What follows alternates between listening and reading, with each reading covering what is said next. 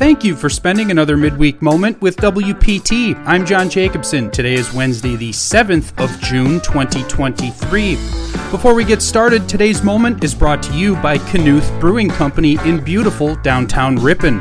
For handcrafted beers brewed in extremely small batches, or for artisan wood-fire pizzas, paninis, or salads, all made with local ingredients, get over to Knuth Brewing. Find their menu and hours of operation at knuthbrewingcompany.com. That's KNUTH brewingcompany.com. I can't say enough good things about Knuth Brewing. Make sure to check them out. Dave is a heck of an entrepreneur who started that business from scratch and is even expanding. Well deserved. How's your week so far? The heat let up, so that's good news. Temps look to be a little bit more seasonable moving forward, but where's the rain? We need some rain. We need water. Did you know, actually, according to a new map that shows Wisconsin's water usage by region and type, agricultural irrigation only accounts for 4% of all of Wisconsin's water usage, and municipal public water supply only accounts for 9%? It's crazy. I would have guessed way more. Power generation makes up 74% of all Wisconsin water withdrawals, according to the DNR. Anyway, let's jump into some news together. Governor Evers and the Wisconsin Department of Transportation have announced that municipalities have received more than $103 million in their second quarter payments for the 2023 General Transportation Connecting Highway and Expressway Policing Aids. For calendar year 2023, local governments will receive more than $526 million in general transportation aids. That's a 2% increase over calendar year 2022. The second quarter payments totaled $103,021,043. $99.7 million of that was general transportation aids to help cover the costs of maintaining and operating roads and streets under local jurisdiction. $3 million went into connecting highway aids to reimburse municipalities for maintenance and traffic control of certain state highways within municipalities, and about $256,000 went to Milwaukee County Sheriff's Department for the cost of patrolling expressways within that county.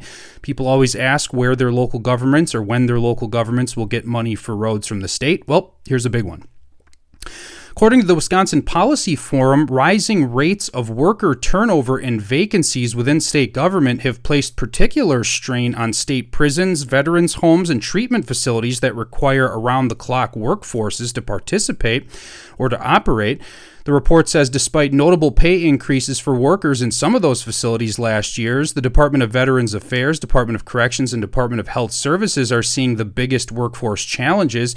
Overall, the Policy Forum's analysis found that turnover and vacancy rates for state workers outside of the UW system rose to record levels in the last fiscal year, 2022, with 16.4% of the nearly 28,000 non-UW state employees in Wisconsin leaving their jobs, including 10% who left for voluntary reasons other than retirement.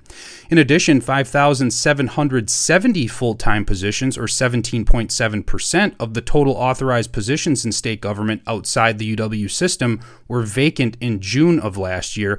The Department of Veterans Affairs had the highest rate of turnover last year. Get this, 27.8%, or more than one of every four employees left the Department of Veterans Affairs last year. Governor Evers announced that Wisconsin's tourism industry saw record-breaking numbers in 2022. According to the 2022 economic impact data, however you say it, the tourism industry generated $23.7 billion in total economic impact, surpassing the previous record year of $22.2 billion in 2019. Evers said he was excited to be celebrating a record-breaking year for the tourism industry. This is a tremendous news and a testament to the hard work of the business owners, workers, and marketing partners across the industry, he said. He also said tourism is vital to the economic health of local communities, businesses, and workers around our state, and I'm proud of our work to support this critical industry and its success over these past few years. We must continue to make key investments in Wisconsin tourism to ensure it continues to be part of our economy for generations. All 72 counties experienced an increase in total tourism economic impact, employing 174,600 part and full-time employees. What's your favorite tourism spot in Wisconsin? When I was a kid, it was the Dells for sure. I even worked there for a summer in college. That was a lot of fun, kind of wild at times.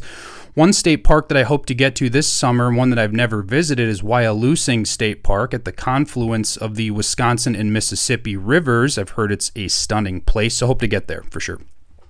Speaking of state parks, I was really glad to see this next story. A bill authored by Democrat State Senator Melissa Agard, the Senate Minority Leader, was recommended for passage the other day. The bill would waive the state park annual vehicle fee for families of fourth grade students in the state of Wisconsin. As a mom of 4 boys, I have seen firsthand the importance and impact of introducing young people to the joys of the outdoors. By inviting more young people into our state parks, we are planting a seed that will carry on the legacy of our public lands and teaching future generations how to preserve, conserve, and enjoy all that our shared resources have to offer. As you probably recall, 4th grade is the year when students in Wisconsin learn about Wisconsin, its history, its current industry, its historical industry, its culture, its government, etc. It's also the year when kids take their school trip to the state capitol. It's still a lot of fun to see all the buses of the kiddos pull up to the Capitol, walk into the building for the first time, looking up at the dome, not watching where they're walking. It's a lot of fun. And it's their capital, too.